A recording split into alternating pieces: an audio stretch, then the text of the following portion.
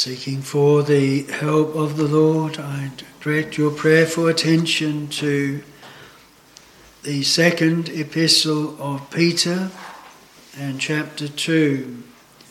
2 Peter chapter 2. If you have one of our free Bibles, that is page 1129. 2 Peter chapter 2 and verse 2. So I'm going to read from verse 1. This evening we are continuing with the series on the way, and this evening it is the way of truth. And you'll see that in verse 2. From verse 1 though, but there were false prophets also among the people, even as there shall be false teachers among you, who privily shall bring in damnable heresies, even denying the Lord that bought them, and bring upon themselves swift destruction. And many shall follow their pernicious ways, by reason of whom the way of truth shall be evil spoken of. And he goes on to speak of how through covetousness and with feigned words or deceitful words, that they make merchandise of the people. Our text speaks of the way of truth, and that is what I desire to speak of this evening. But what a solemn thing it is that the way of truth, as viewed by the world, and no doubt many heavy-hearted of the Lord's dear people, is being evil spoken of because of those that misrepresent it. Now we know, of course, that the truth itself is repulsive to many in the world. By nature especially, we walk in pride and we desire to be masters of our own destiny. We will not have this man to reign over us, and any doctrine, any teaching that speaks of the sovereignty of God in the affairs of man is hateful to men. So we know that that is the case. But what is spoken of here is those that are bringing in real error in doctrine, and wherever there is error in doctrine, that then transposes to error in practice as well. And both go together. And people who don't know the doctrine, all they will see is, here is a person who is a religious person. Here's a person that says they're a Christian, and they're doing this and they're doing that. And many people can know that the scriptures don't teach those things or don't endorse those practices, but the way of truth then gets a bad name. It is evil spoken of. But we should never be ashamed of the way of truth. There is a way of truth. Truth is, in the scriptures, an absolute. It's not a subjective thing. Today, men, women, they all talk that truth is subjective. It is what we feel it should be.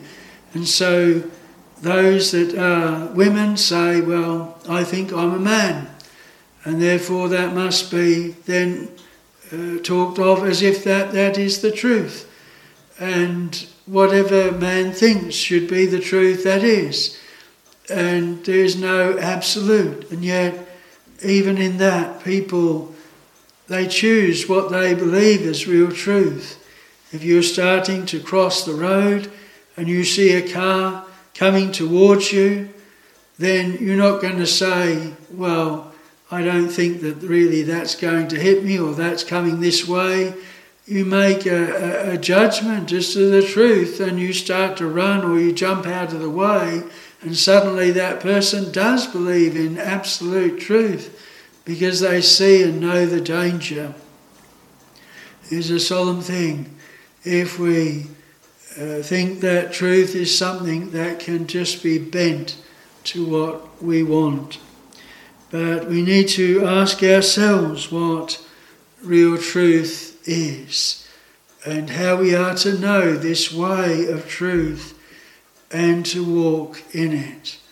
And so I desire this evening to look at 3 points. Firstly, the definition of truth and where it is to be found. And then secondly, the way of truth in doctrine.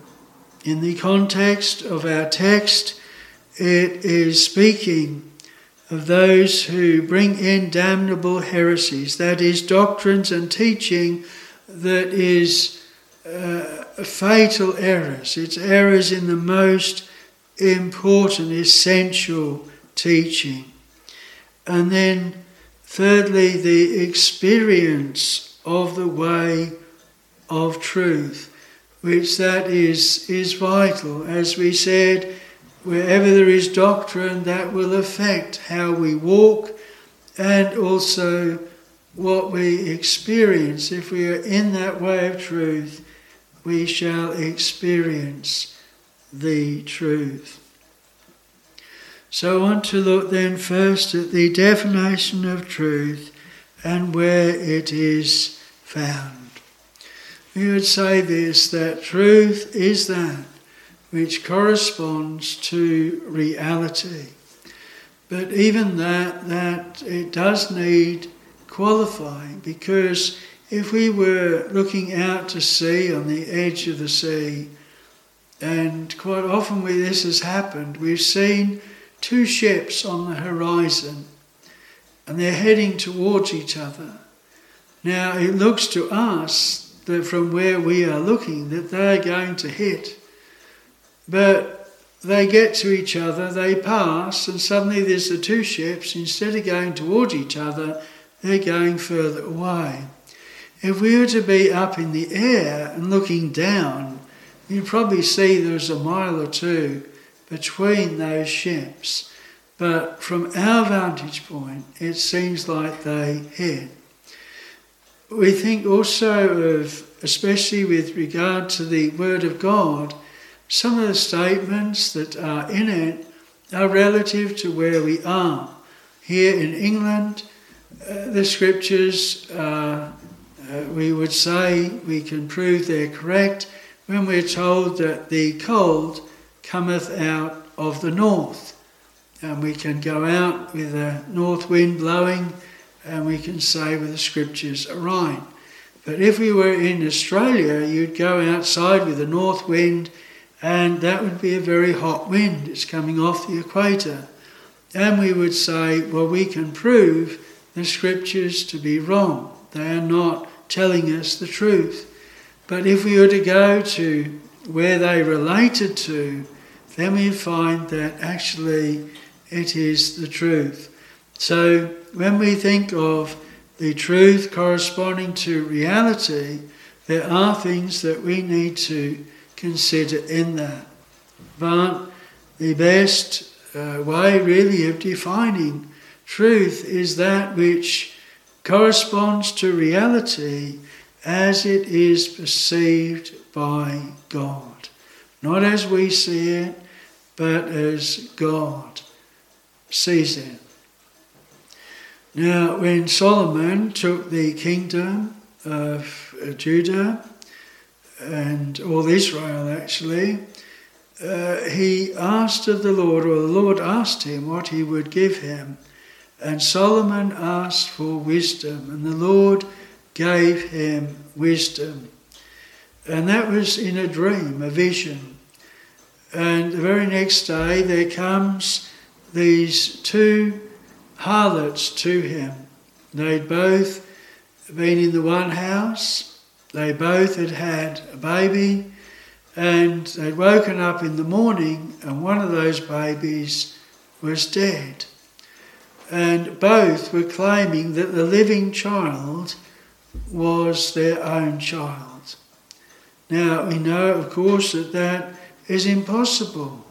There's 2 children, there's 2 mothers. Only one of those mothers could be the true mother of each of those children.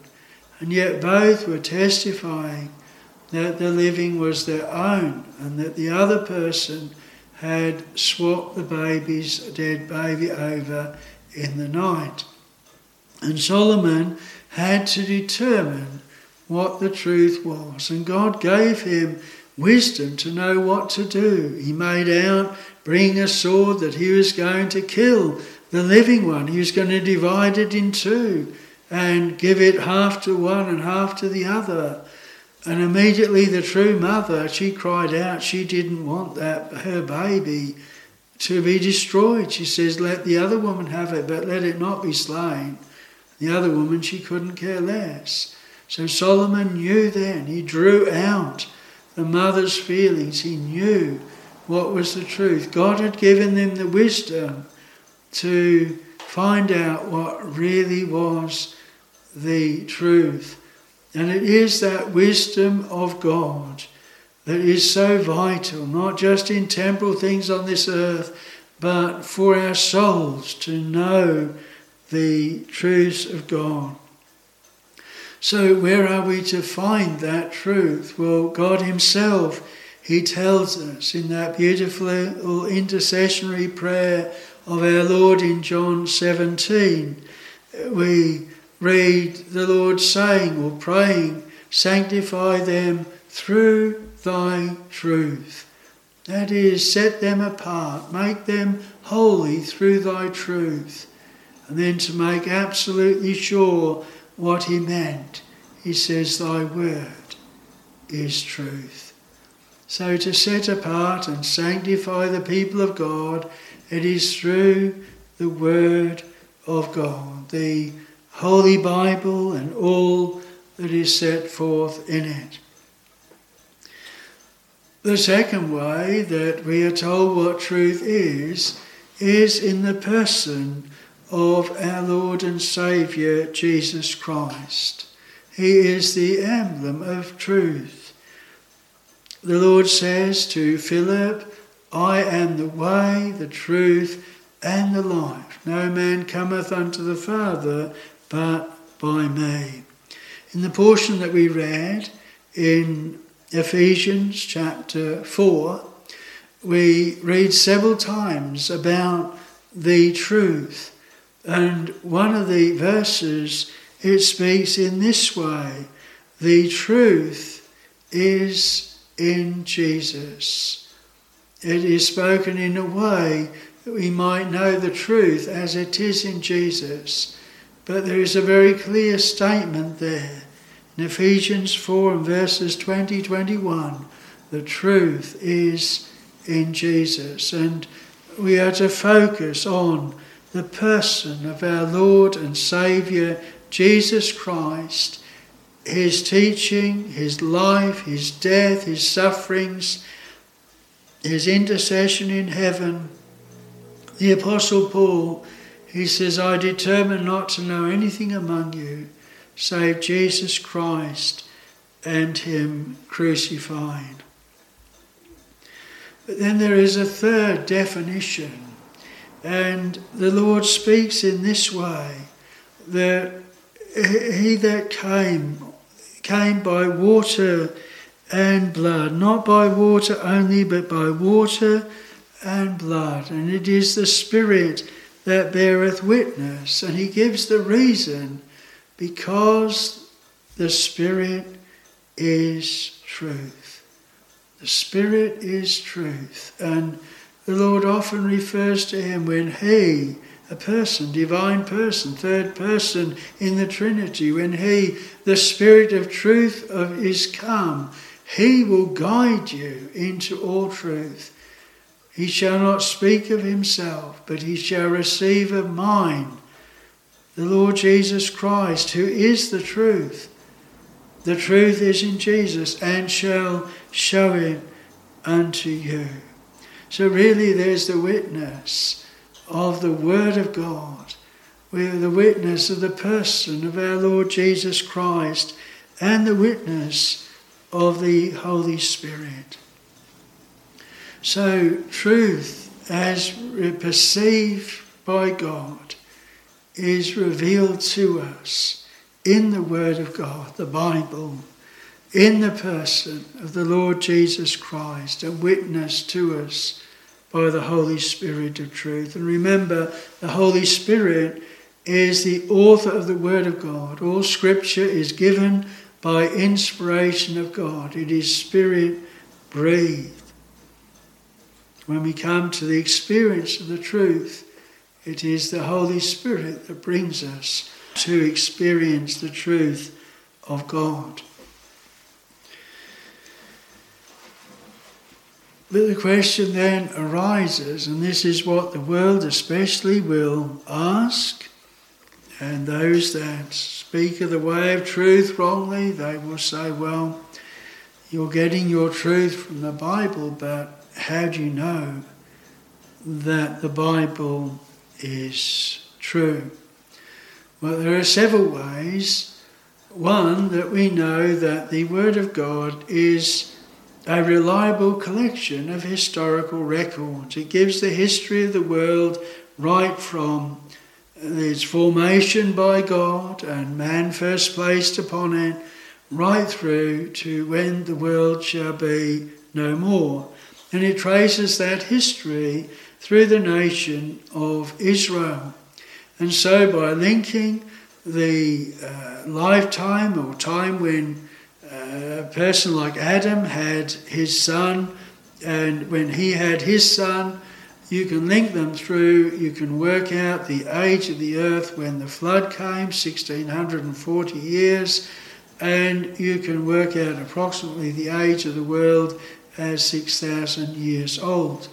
And this is from the Word of God as a historical record. We have the record through Kings and Chronicles, and before that Samuel, of the children of Israel. And to prove it is that record, we have names of people, genealogies. When we come to Matthew, we have the tracing of the lineage of our Lord, and it goes from Abraham right through to Christ, a series of 14 generations. Then we have in Luke a tracing of the generations back from Mary and going right back to Adam and to our Lord. It is not, as what Peter says, we are falsely accused of, following cunningly devised fables, when we made known unto you the power and coming of our Lord.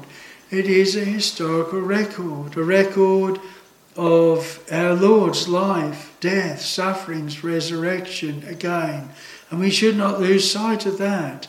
It is verified, though it does not need to be, but by Josephus and other secular writers, and the existence of Israel even today. Also, we know it is the truth because it was written by, or used as the penman, by eyewitnesses and during the lifetime of other witnesses that could question and really test whether the things written were right. If we were to take 1 Corinthians chapter 15, where Paul speaks of the resurrection, he deals with the error that there is no resurrection of the dead. And he speaks of 500 brethren whom the Lord appeared to at once. He says some of them have fallen asleep, some have died, but most were alive at that day. If what Paul was testifying in that first part of that 1 Corinthians 15 is a beautiful summary of the gospel, really. And if that was not correct, they could have easily questioned, and it has not been questioned. Also, the Word of God, it speaks of supernatural events. Sometimes it is those very supernatural things that men cannot understand, that they'll pour scorn on the Word of God. But we're dealing with the God made heaven and earth, He that fills all things, and the world that was made in a supernatural way. We would expect that there be those supernatural events, those events that have been foretold, like 1,000 years before Christ came, David in the Psalms, penning exact words of our Lord, my God, why hast thou forsaken me? In Psalm 22, then Psalm 69, He's pierced his hands and his feet, and these things were fulfilled. And when our Lord died on Calvary, again and again it was written that the scriptures might be fulfilled. And so we know that the Bible is the truth because of that witness. Our Lord himself said that he would die and that he would rise again, and he did. And when someone does what they said they would do, then we believe them. We receive them as what they said as being true, and he said that he was the eternal Son of God. Another reason is because the authors themselves, those who were the penmen, they claimed that it actually was not of human origin at all, but they were divine. Holy men of God wrote as they were moved by the Holy Spirit. But another thing is that the Bible, or shall we say God himself, must be of supreme authority. There must be a final authority that one could appeal to. And we would expect, if the Holy Bible was, and it is, the Holy Word of God, that must be the final authority of everything. It is utter pride of man, a man that has been born like yesterday, that has come upon this earth and will soon die, that he should take the Word of God that claims to be the Word of God and says that he knows better. Or that we should go to an archaeologist or go to a professor and test the Word of God by that.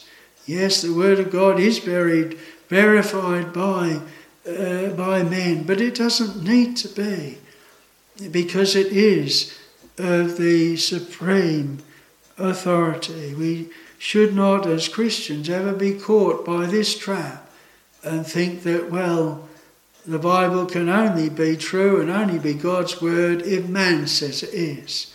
It used to be the thought with the Roman Catholic Church that it was the church that could tell and would determine what the word of God was. Well, God gives his word, and the word itself gives witness as to what it is and where it comes from.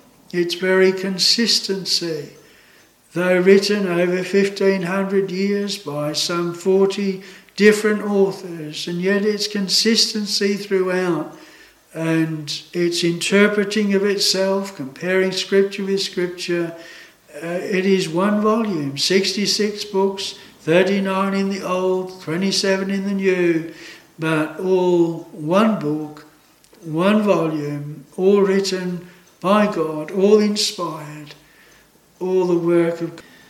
I believe this is the last. Explain the marvellous wonder of in the reality of the creation and not see how wonderful and marvellous it is.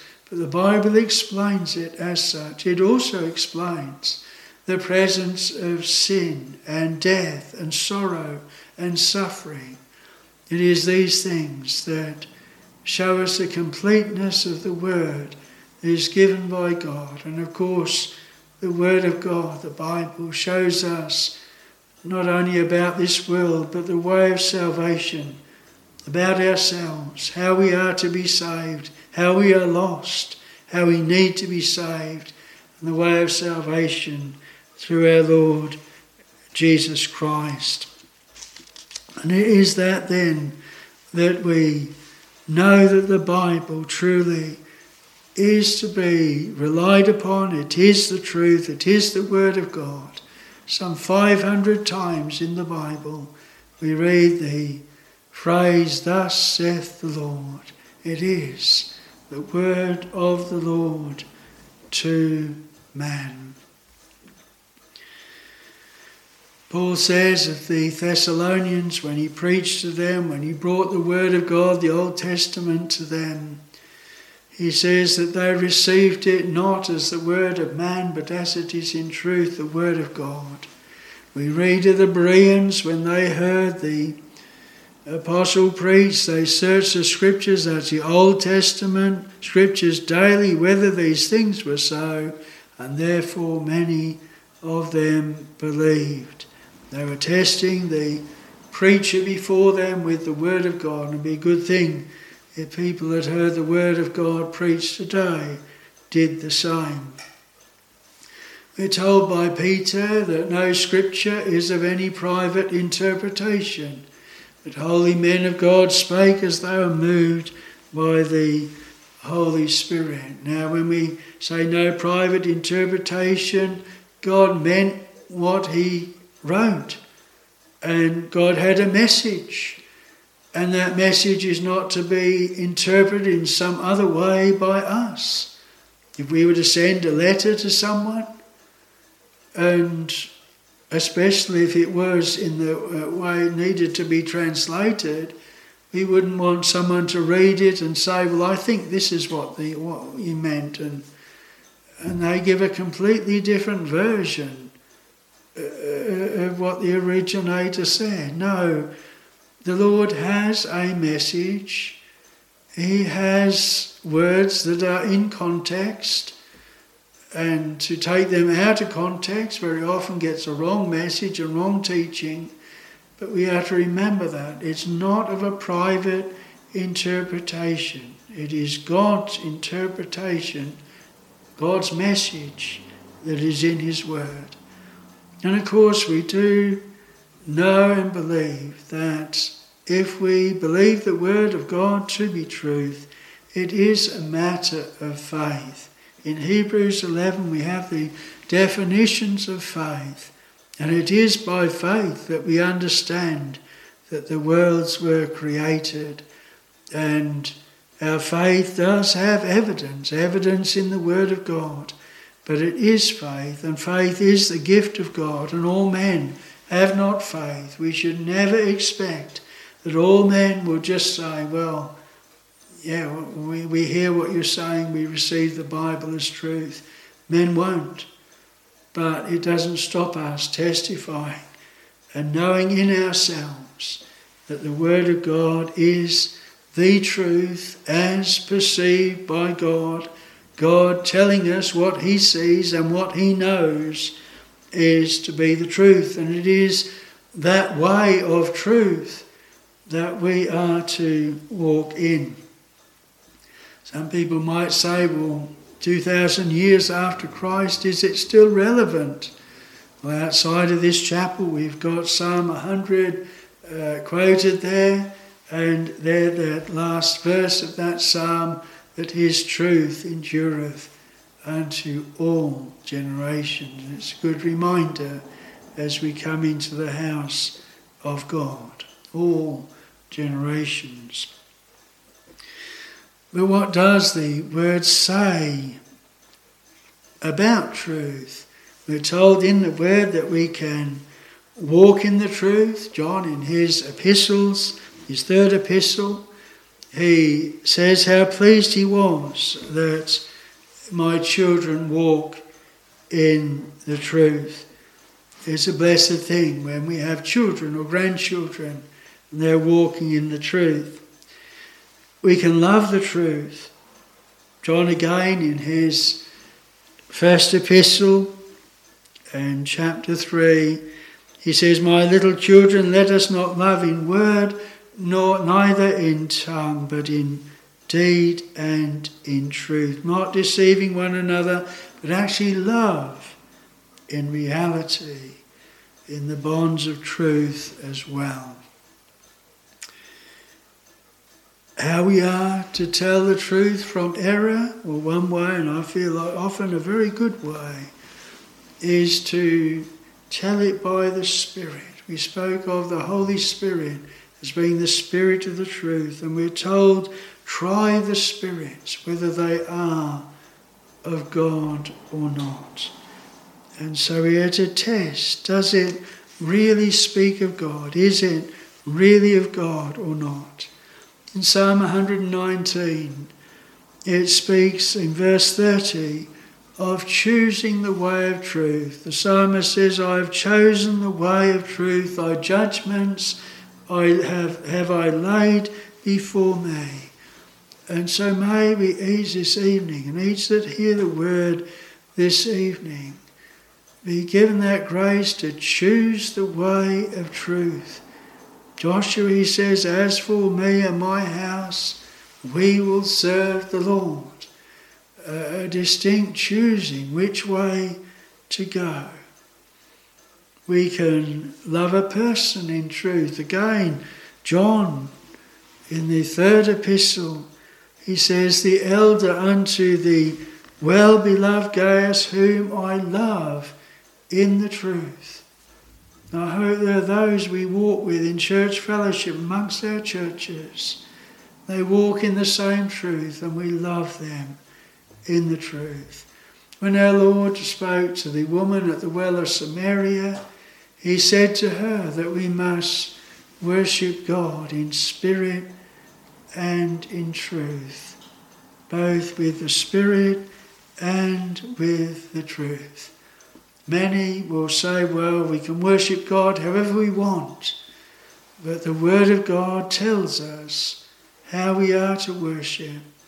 God is greatly to be feared in the assembly of the saints, to be had in reverence of all them that are about him.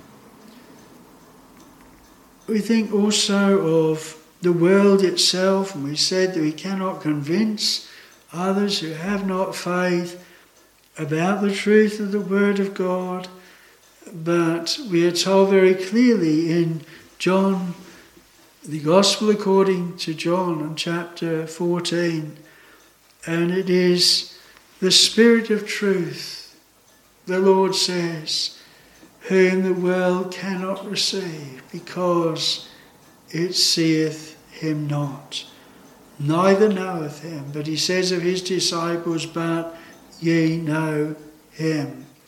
And so the Lord says very clearly that the world cannot receive the Spirit of truth. It is ignorant of the work and power of the Holy Spirit of God. And the Lord tells us why they won't receive the Word of God. In fact, in John 17, he says, I've given them thy word, and the world hath hated them. Only because we have the Word of God that is speaking the truth. One of our hymns says, nor are men willing to have the truth told. The sight is too killing for pride to behold. The truth about ourselves, about our fallen nature, about what we really are. Sometimes it is that the reason why we make and come to wrong conclusions is because we do not know the truth or the power of God. Remember those that came trying to trip up our Lord, and they supposed a brother who'd had a wife and he died. The wife then had married his brother, which was required by the law, and they had 7 brethren. She had them all, and then she died. And they said, in the resurrection, whose wife shall she be? They all had her. And the Lord said they did err, not knowing the Scriptures, nor the power of God, that in the resurrection they neither marry nor are given in marriage, but are the angels, as the angels of God in heaven.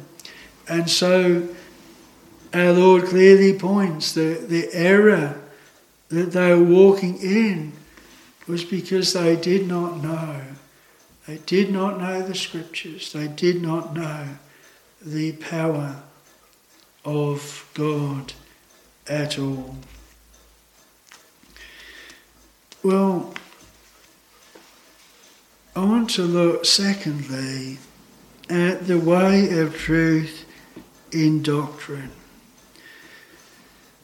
If we have established that the truth is an absolute truth, it is in the Word of God, it is as received by God.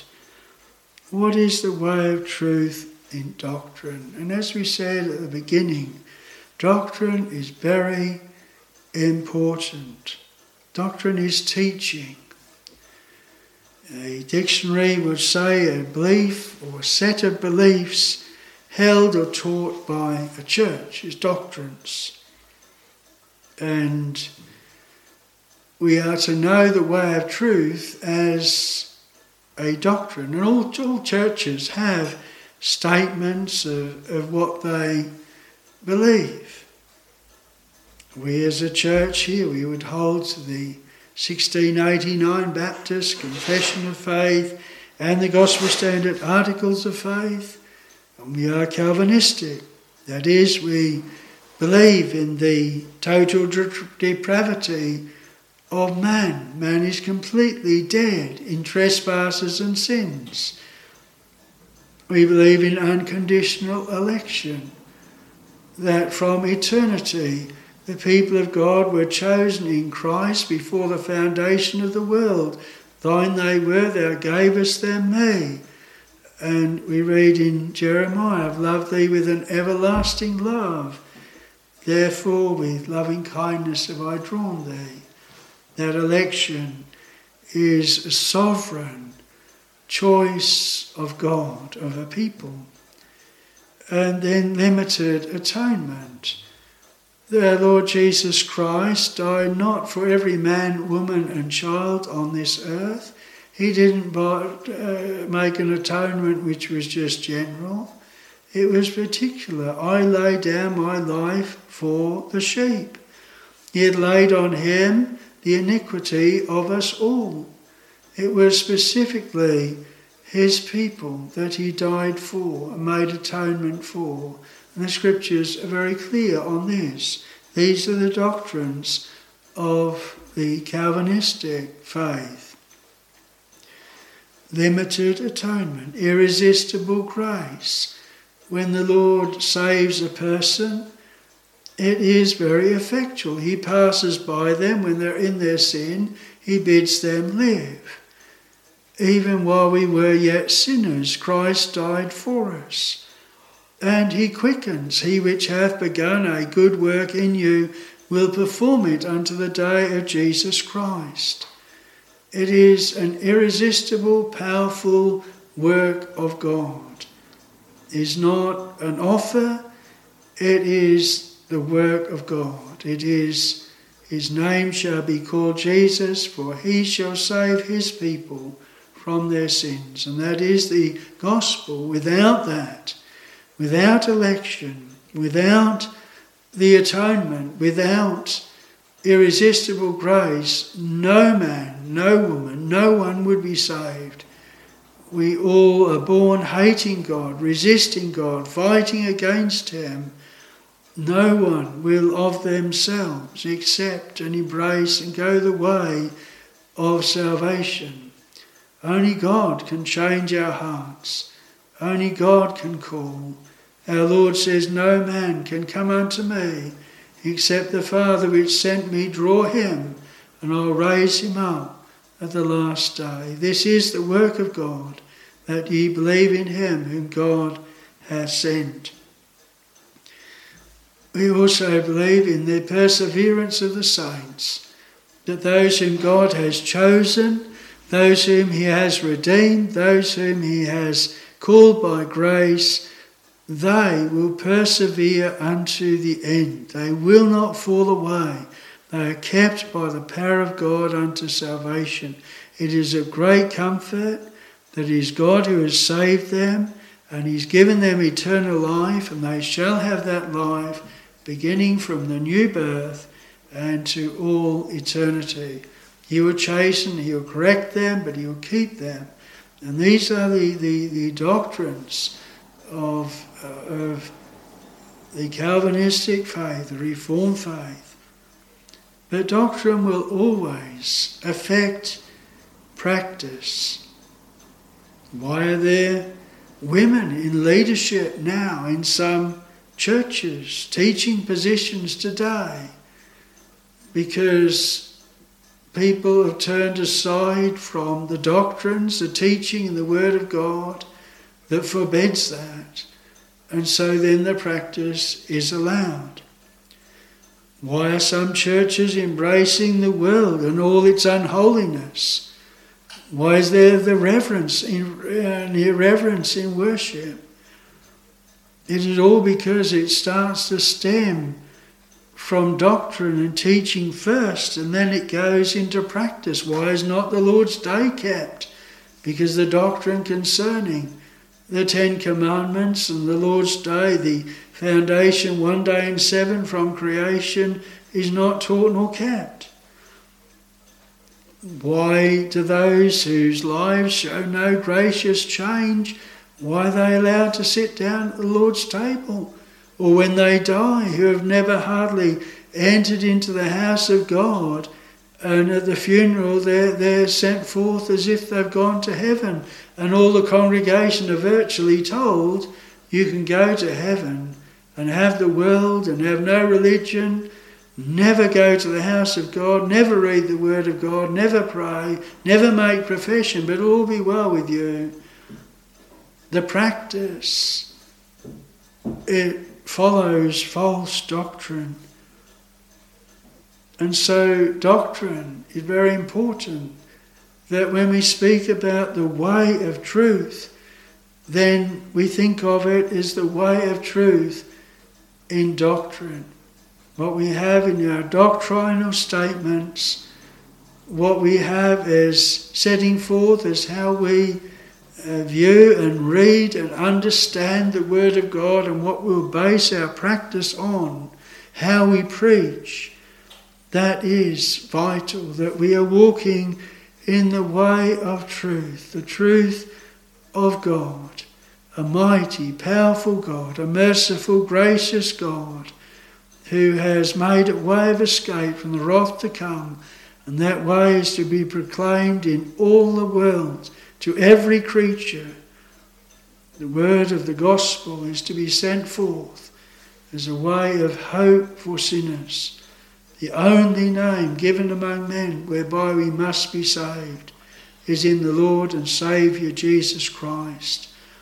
Our desire should be not to know whether we are elect, but that we have heard the truth, obeyed the truth, are walking in the way of the truth, and that we have then an evidence day by day that we are of the truth, we are the people of God.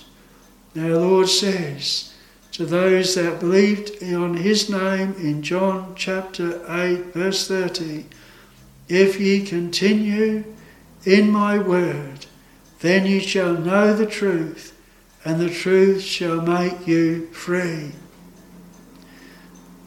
That was what was a true disciple indeed. And that is the evidence that we want, that the truth of God affects our lives, affects what we do, and extols the Lord high, lifts him high, and gives all the praise and honour and glory to him, and puts us in the dust, humbles the pride of man, bows us before the sovereignty of God, and gives us that great hope in the Lord's work, not in our own. It is of the Lord's mercies we are not consumed. His compassions fail not. They are new every morning. Great is his faithfulness. I want to look lastly at the experience of the truth. May we be very clear on this. The truth is not truth because we experience it, but we know that we are of God because we experience the truth. We must experience the truth, the God-given experience. You could go to the Mormons, the Roman Catholics, the Jehovah's Witnesses, and all of them might come up with some religious experience. But just because they've experienced it doesn't mean to say that it is the truth of God. But when the truth of God is set forth, then that will be experienced by God's people.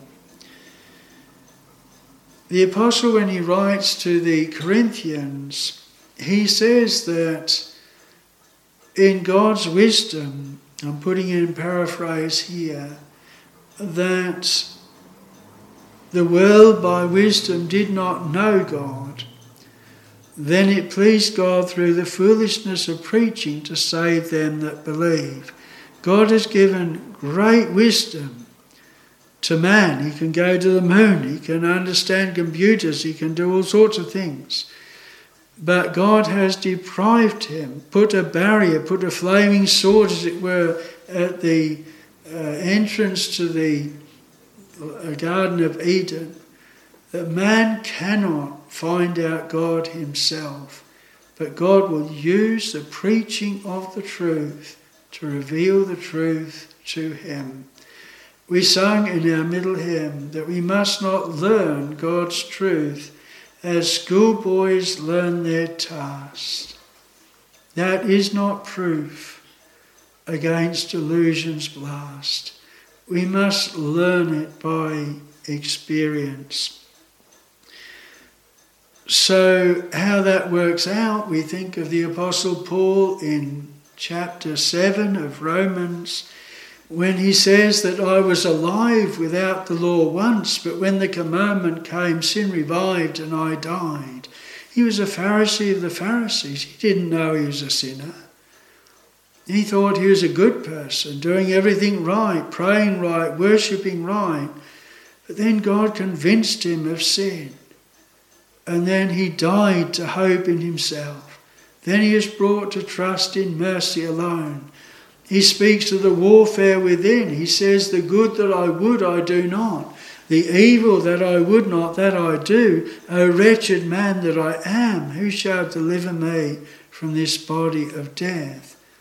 He gives the answer, I thank God through Jesus Christ, my Lord. We think of how it is set forth in the Beatitudes, whereas Paul experienced what sin was, felt it in his members, felt it working, felt that it was stronger than his will. He wanted to do good but couldn't. So we find with the Beatitudes, our Lord's Sermon on the Mount, and how the Lord there, he says that blessed are they that hunger and thirst after righteousness, for they shall be filled. There are people that actually feel unholy and unclean. They want to do good, but only evil is present with them. They cannot think right thoughts are right. They cannot do right things, and it grieves them. They mourn over this body of death. They say, I'm unrighteous, I'm unclean, I'm altogether ungodly, unholy. And they thirst and long for holiness, for righteousness. And the Lord's pronounced a blessing on those that hunger and thirst in that way. And so the doctrine of our sinful nature, the doctrine of our depravity, the doctrine of the Lord's work in the sinner's heart, making him hunger, thirst after God and after the righteousness of the Lord Jesus Christ, is actually experienced. It's actually felt in the heart. We read in Isaiah that the heart is deceitful above all things and desperately wicked. Who can know it? Well, those that know it are those that are taught of God. They say, what the word says is true. My heart is deceitful. It is wicked. I feel it so. I know I am. It's not just lip service. You can actually point to things we've thought and said and done that are evil, that are wrong, that are sinful. Not that we're deliberately sinning that grace might abound. but we know the corruption that is within. And when we think of the other side, it's not just the experience of the sin, of the malady, but it's the remedy as well. You think of someone that is got cancer or got an illness, and at first they don't know what they've got, but then they have tests and they have investigations and they experience all of these things. They experience knowing that they've got this disease, they're knowing that they've got this illness, they feel the symptoms, they know all these things. And then they start to have treatment, and they experience the treatment.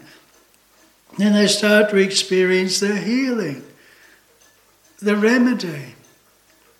No one that's ever been sick and healed, been in a condition of facing death and then being healed and given life. You tell them you haven't experienced that, you've just known it in the head.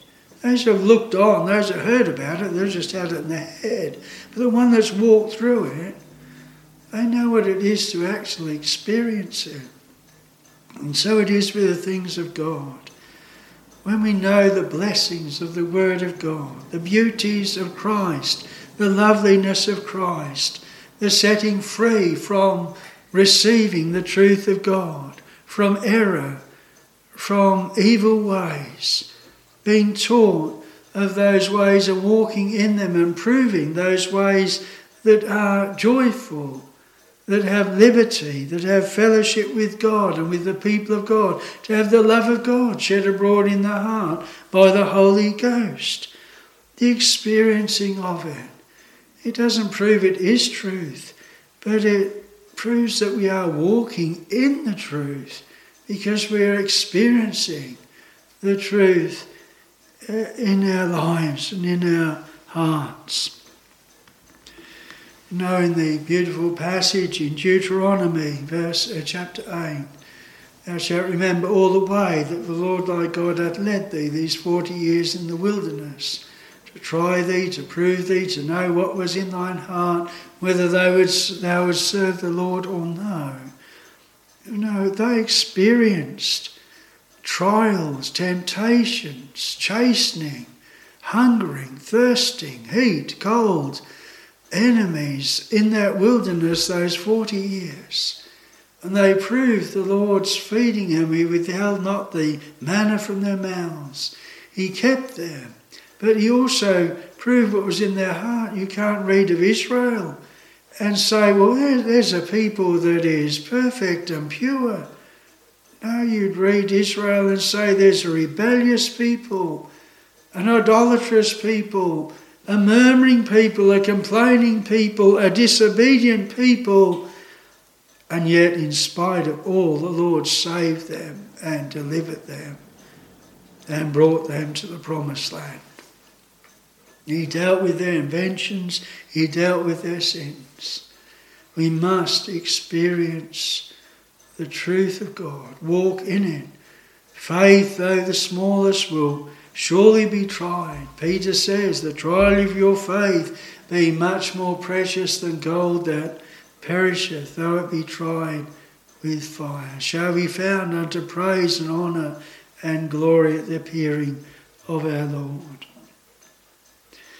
The Scriptures also set forth to us how we can be assured that we are of the truth. In Romans 8, we are told that the Spirit itself beareth witness with our spirit that we are the children of God.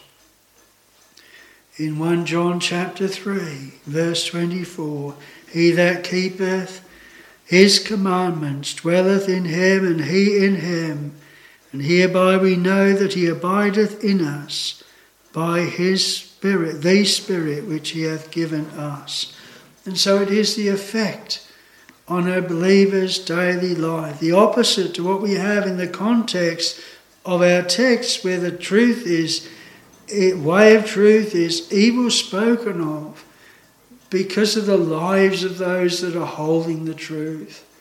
You know, with Daniel, those of the other presidents, they hated him, they envied him, they hated his religion, but they couldn't find anything to hold against him except that which concerned his God. And it's a blessed testimony if that is with us as well, that men could not find anything to say against us except concerning the doctrine, the truth, the word of God. But our practice is upright and glorifies God. We are to show forth the praises of him who hath called us out of nature's darkness and into his marvellous light. We are to walk in the way of truth. We're to know where we get that truth from. We're to know what the truth means in doctrine. And we're then to be found in the way of truth, in doctrine and in practice, in experience.